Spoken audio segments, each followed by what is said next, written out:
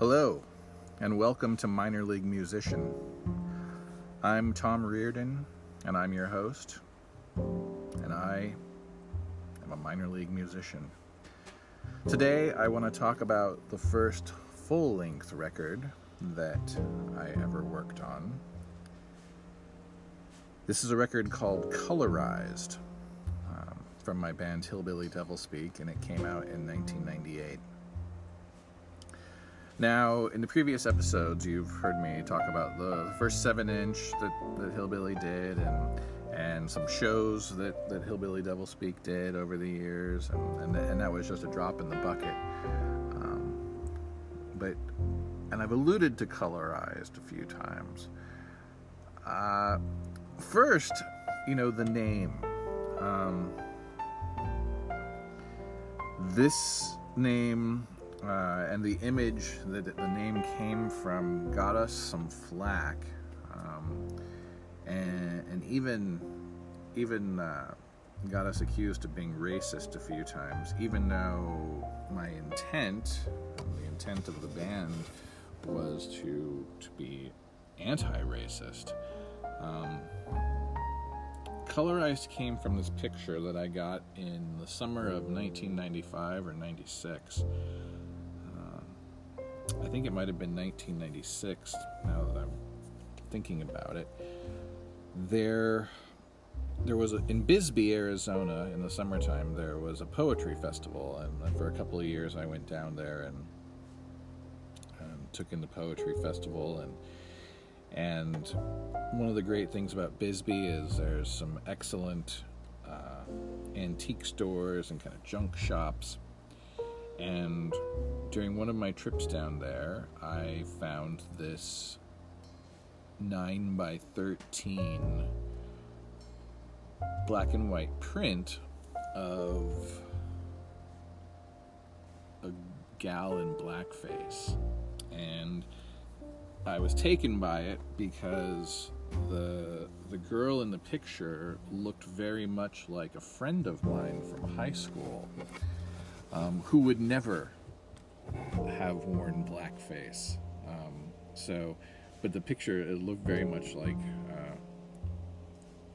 a friend of mine from high school. So I was looking at it, and the gal who owned the antique store saw that I was looking at it, and there was a few of these pictures from of these women in blackface, and she told me the story about how this woman and her sister were doing these acts on vaudeville in the early part of the 20th century in blackface, and they were very risque at the time. And the sisters was very sexual in nature, and they were very it was controversial, so that kind of attracted me. And then just the kind of terrible nature of this history made me want to say something about it. And so I wasn't sure what I wanted to do with this picture, but I bought this picture, and I thought, this would make a great record cover. And I was, already had been doing Hillbilly for several years at this point, so I thought this will get under people's skin. And it occurred to me right away that the name would have to be Colorized. And then the picture from the back was of the CD is of a lady in black and white who's missing her lower limbs. Her legs are gone, and I'm trying to think where I found this particular picture. We stole these images, basically. I bought the picture in Bisbee for the cover, but the other image I stole from a book. It's just kind of a striking, odd, weird picture. And so that's where the name Colorized came from, was this picture in blackface. That, again, over the years, people have accused us of being racist, when the commentary of it was to say that it was wrong, to do. But anyway, so Colorized came after Trent Pittard had joined the band, and again, I mentioned in the last episode that his hillbilly name was Mr. Smith, and I can't remember exactly why he didn't want his real name associated with hillbilly devilspeak at the time. Probably because we were, considered to be kind of against the grain. I don't know, but we had all these songs we wanted to record, and we'd gotten our beaks wet with recording the 7-inch, and I had really wanted to get back in and record more. So we started saving up our money from our shows, and finally had enough to make the record. We didn't have a label. Nobody had jumped in and said we want to put this record out, and honestly, I don't know how hard that I tried to get label interest. I had wanted to be on Alternative Tentacles, but that had not gone anywhere. And I think I'd hoped that maybe BGR would consider putting it out again, but by that point, BGR was defunct. So we had the money, so we created our own record label, and I used a name that I had been kind of going by as an alias for myself, Slack Daddy. That and I can't remember where Slack Daddy came from, but I thought that was a pretty cool name for a record label, so we put it on Slack Daddy, and we went back to Blue Sky, where we had done the 7-inch, and we had Alex Newport come out and record it for us in early 1998, or we might have even recorded in 1997. I can't remember for sure. Late 97, early 98. I was living out in Ahwatukee, which is a suburb of Phoenix at the time, and had started working for a nonprofit agency teaching kids how to protect themselves from sexual violence. So this was it was just all very strange to think that here I was, this guy who was out there teaching kids about these very difficult subjects, and then putting out this really noisy, loud punk rock record with a girl in blackface on the cover and an amputee on the back, and really kind of strange, scary, noisy sounds on it. So it was perfect. It was what I was supposed to be doing at that time.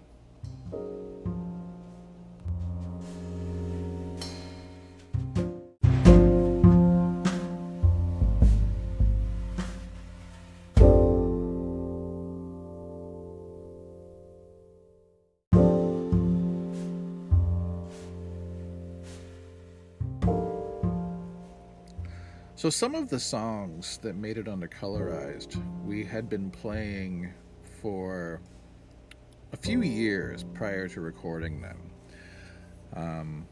Some predated Trent in the band, and some had come from the jam sessions after he joined. The first track on the record is Casa Bravo, and I'm fond of that song for multiple reasons. It's one of my favorite punk rock songs that I've written. It's got a kind of a slidey bass line where I'd kind of slide up the neck, and EJ did this great drum intro that was just all toms, and it just bum bum bum bum bum bum bum and then the bass comes in, and the guitars, and I believe we'd written that one before Trent joined the band, but then when he added the second guitar, and it just it just made it just noisy and great. And I love that song too, because it got us our first show at Gilman Street, which would have happened in 1999 up in Berkeley. They always wanted you to send a song so that they could check you out if you were trying to get a gig there, and I sent them Casa Bravo because it was our most political song, in a way, the most overtly political song. The first line is, tax the rich by granting opportunity, feed the poor with a mouthful of lies.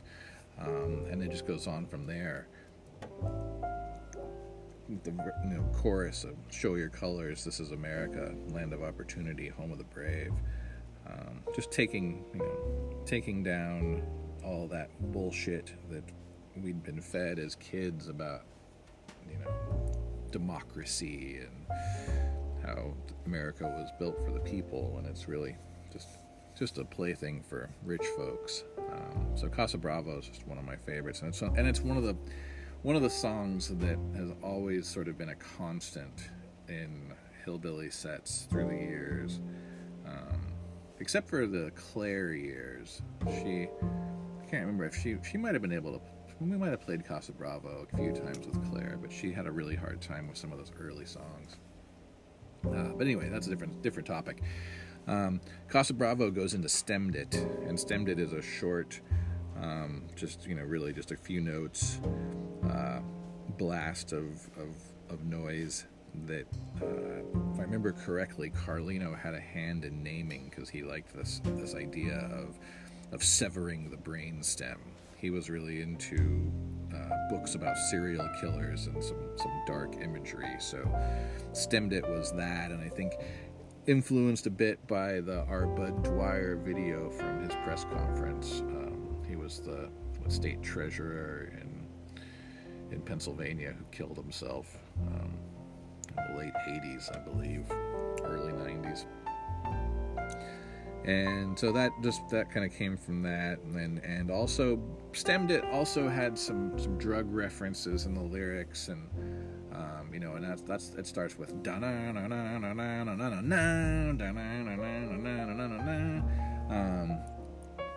and I'd watched a bunch of friends of mine go through some really serious issues with drugs in the 90s.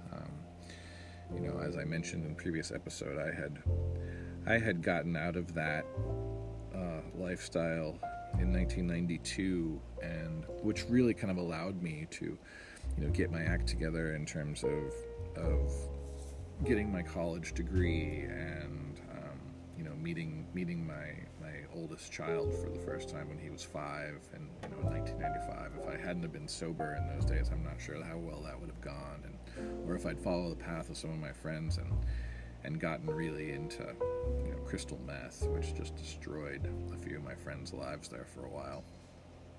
I'm not sure I would have ever started Hillbilly Devilspeak. I'm not sure I would have been a very good person for my son to meet. So I got out of that, but those, looking back at those songs, the experience of watching my friends go through some of these things, especially a song like Stemmed It, I think that was definitely influenced by watching what I considered my friends to be committing a much slower form of suicide.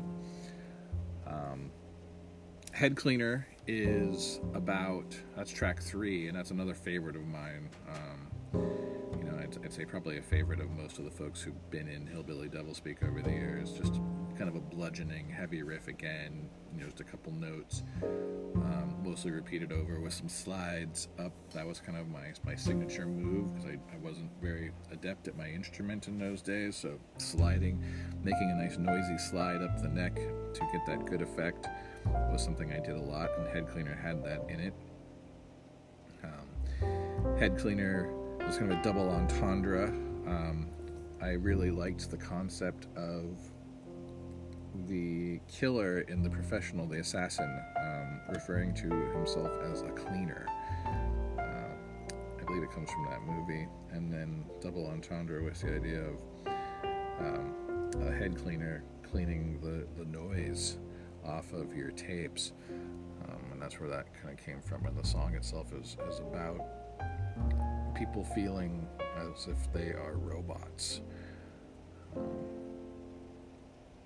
and being kind of locked into these ideologies that no one would choose.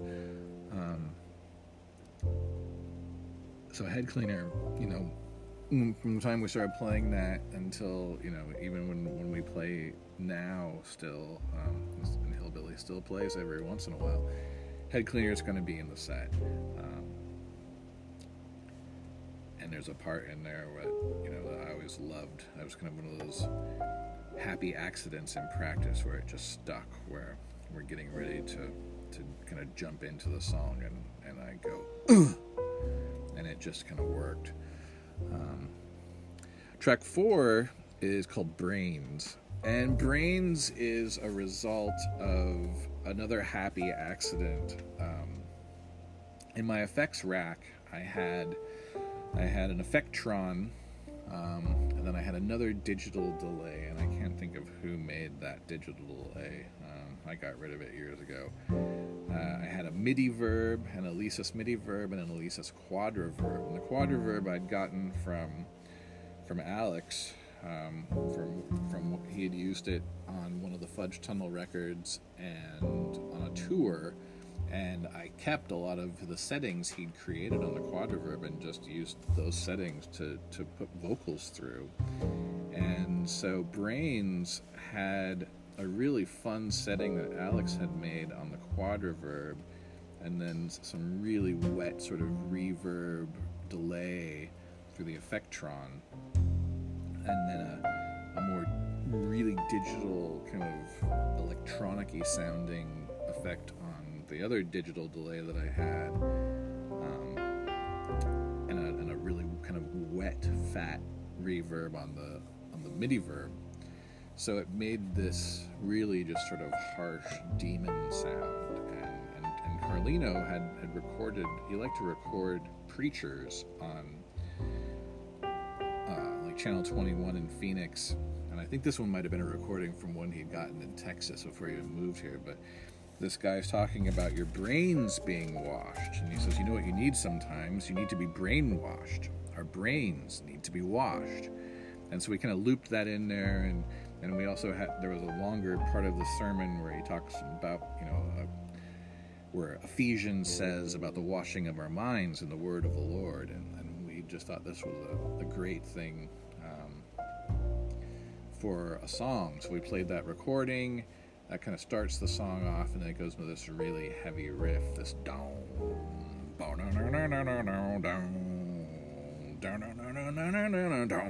it's real, drums are heavy and very sort of apocalyptic, and then the only words really are, brains and kill, and I do some kind of scatting over it, which, just kind of, because of the heavy effects on the vocals, you can't really tell, and I don't even know if I actually was saying words when I recorded it.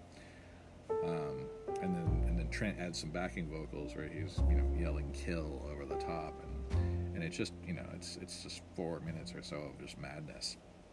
And Brains, actually, somebody used, I think, Scorched Earth. I think our friend Blake had the Scorched Earth label, and he'll come up later in the story too, because he helped us make the CDs. But I think he put Brains on one of his Scorched Earth compilations. The Brains, and then I liked to get a lot of the lyrics in the early days of Hillbilly straight from the news, and so track 5 is called Chew Well, and it was a story here in Phoenix about a guy who was in his 20s who was all geeked out on crystal meth and had been up for days and started hallucinating and thought that he was a lion. And so, because he decided he was a lion and he needed to eat, he attacked his mother. And his mother was asleep, and she woke up to him, biting her and mauling her, basically. So Chew Well is about that, and it's, it was probably, some people talked about Chew Well being our prettiest Hillbilly song. Haunting, I know. Steve, who used to be the sound guy at Hollywood Alley, he really liked Chew Well, would always ask us to play Chew Well. And Trent added a really great little kind of haunting guitar line over the noisy guitar bit that Carlino created. So there was this sort of feedback-laden part that Carlino created with slide, and and then Trent put this really neat little melody line over it that kind of worked really well. So, and it kind of is it's in the Pixies world of quiet, then loud, and back to quiet, then loud again. That probably was one of our longer songs. It tells the story of the guy losing his mind, staying up for days.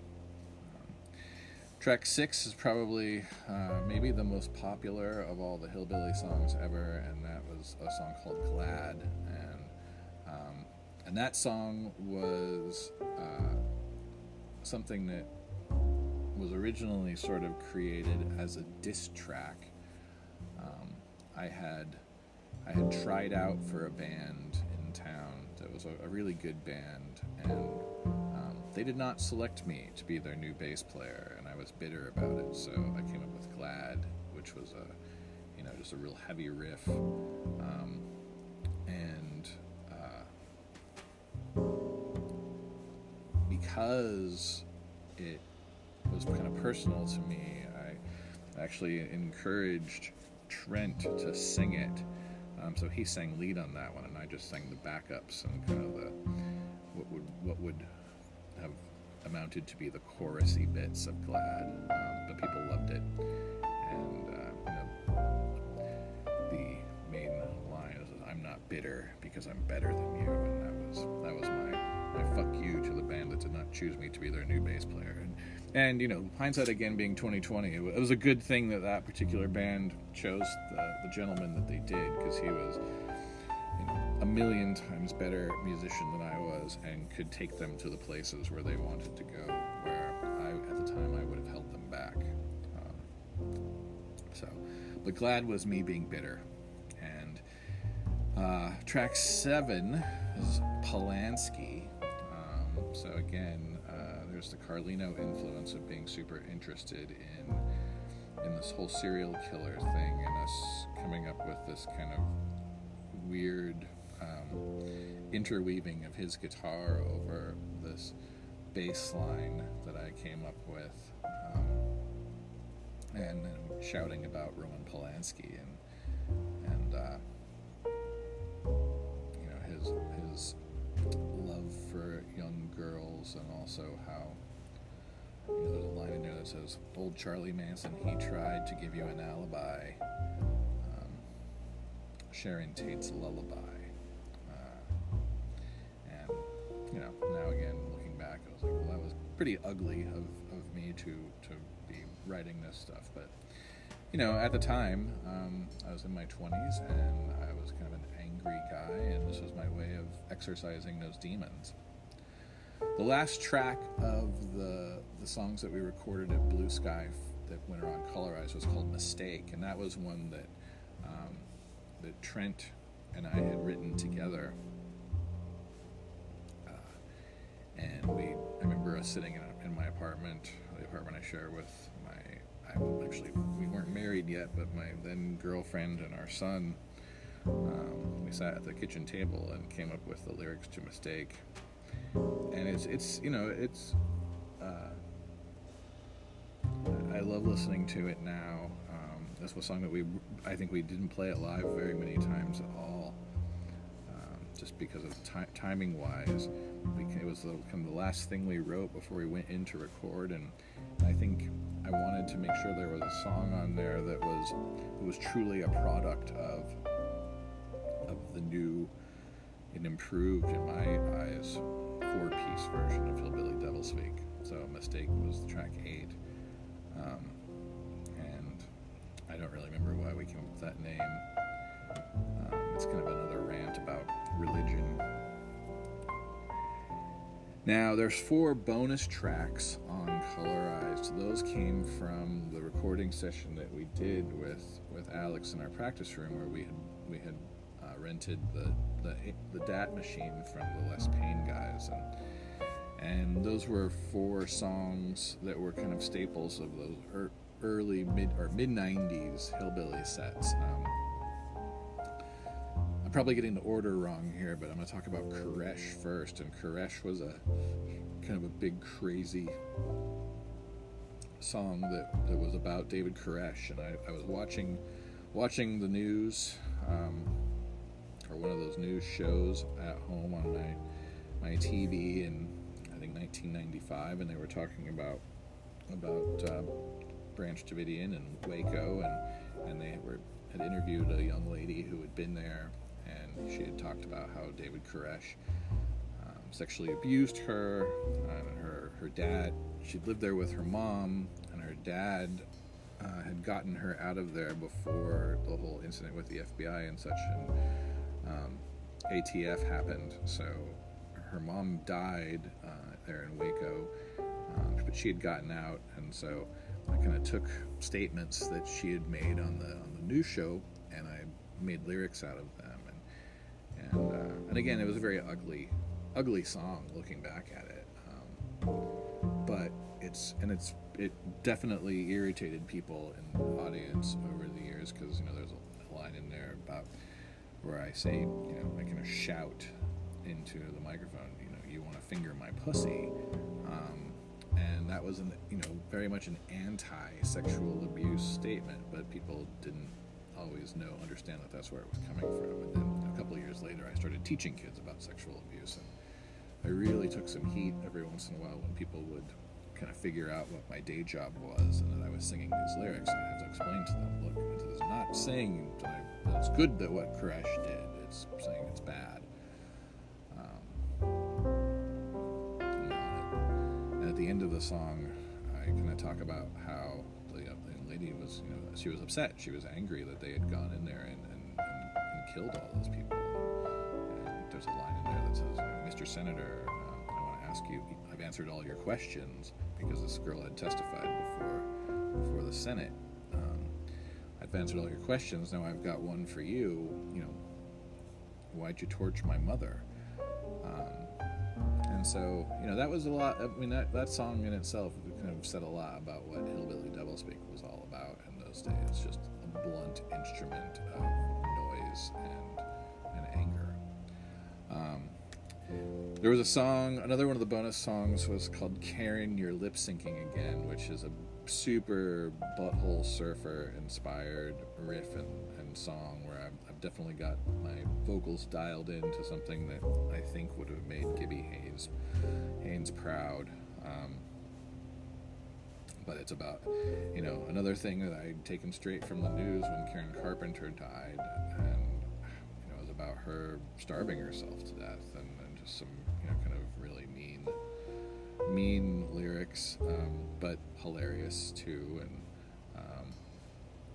just a big sort of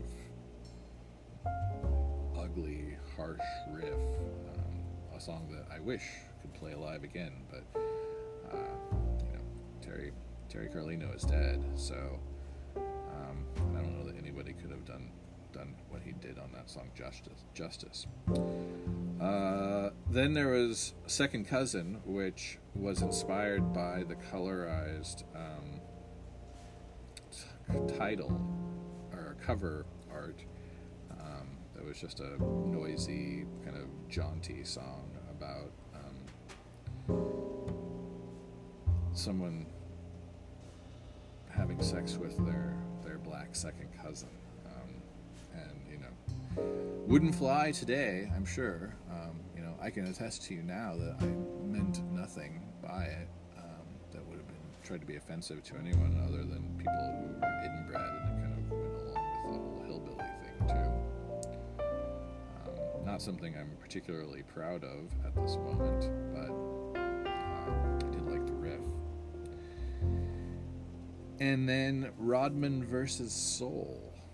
Now, Rodman versus Soul, the full title would be Dennis Rodman versus David Soul, and it was just it was a dream that I had where, in my dream, Dennis Rodman and David Soul were kind of interacting with each other, so I remembered it, and we had this kind of very noisy sort of indie rockish riff, or at least what I would have called indie rock at the time. And the song is about Dennis Rodman and David Soul in my dream. I was dreaming about basketball, and I I'm a huge basketball fan, so that was in those days. The Suns were pretty fun to watch. It's just post Barkley years, and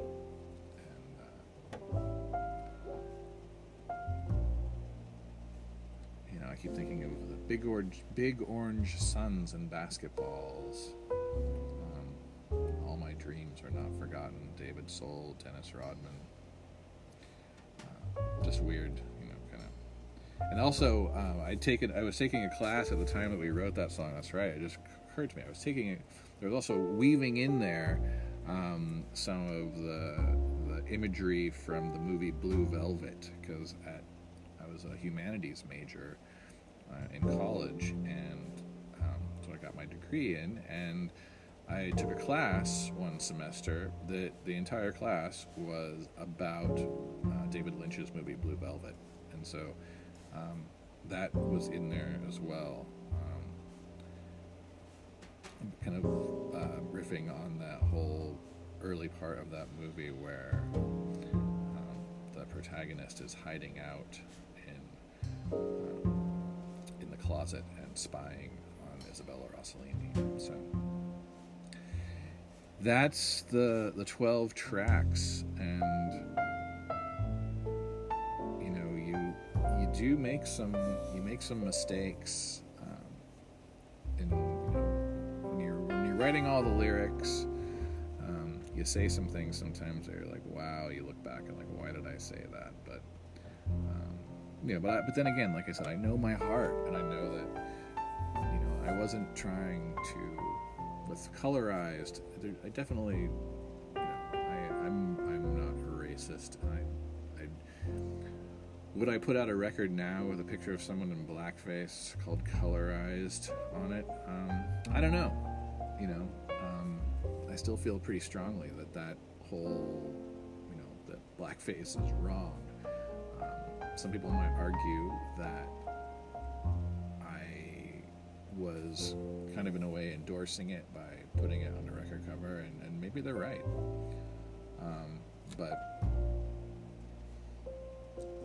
like I'll say now, like I said then, I would hope that people realize that with a name like Colorized, it was a comment on it being a bad thing, because in those days, there was a lot of talk about taking old movies and colorizing them, and myself included, with a lot of people, thought that was just wrong, that they should not be colorized. They were filmed in black and white, they should stay in black and white. But then some people were all for it. So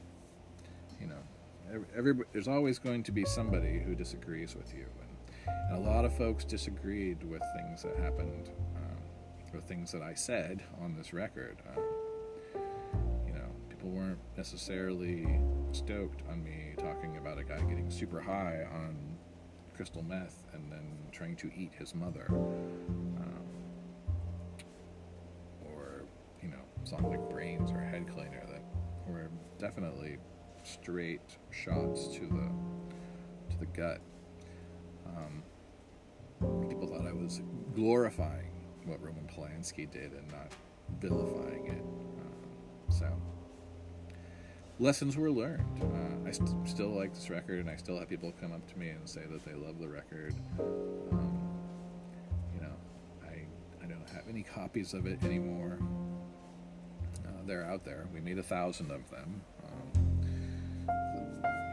My buddy Blake, who put Brains on a compilation he put out,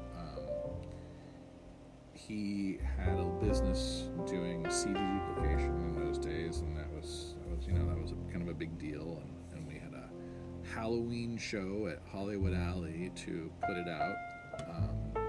Halloween that year was on a Friday night or Saturday night, I can't remember which, but big show, and the CDs didn't make it in time.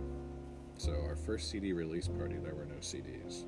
We did have T-shirts, which kind of gave me the idea that lasted into other bands over the years, was that, well, if you don't have any new music to put out, you can always have a T-shirt release party. And so I joked the night of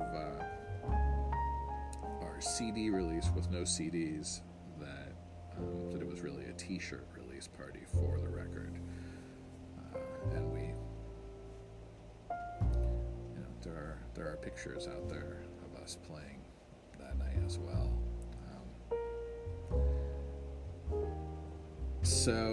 And my ex-wife went that night as the record cover, so she was in blackface. And again, that probably wouldn't go over well now, and as well it shouldn't. But live and learn. Colorize is one that, if we do play a show, I will pull it out and listen to it sometimes, and it takes me right back. For musicians, especially us minor league musicians who, our records impacted maybe hundreds or thousands of people as opposed to millions upon millions, it's kind of fun to go back and listen to those early stuff that you've done and think about the things that you would do differently now, and how what you learned in the studio, because that was only my third time in the studio, and I do know a heck of a lot more now. I've thought several times about going back and re-recording Casa Bravo and Head Cleaner and maybe Glad. I don't know if I want to do any of the other ones, but those ones definitely could be re-recorded at some point, but probably will. Anyway, that's all I have to say about that, and next time we'll talk about Kiss the Brown Star, which was Hillbilly's second record, and go from there with a whole new lineup of people. So we'll talk about that as well. Hopefully you're enjoying this. If you have questions or comments, you can respond through the Anchor website. You can also, if you want to email me, you can do that too. My email that I'll use for this for right now is fanart@gmail.com. That's P as in Paul, H as in Harry, N as in Nancy, A as in Arthur, R as in Rodney, T as in Thomas @gmail.com. So Fanart, and I'll be happy to respond and answer questions if you have them, or maybe you want to send me some hate mail. That could happen too. So next time we'll talk about Kiss the Brown Star, which was the second Hillbilly record, and I appreciate you listening. So have a great one. This has been Minor League Musician. Bye for now.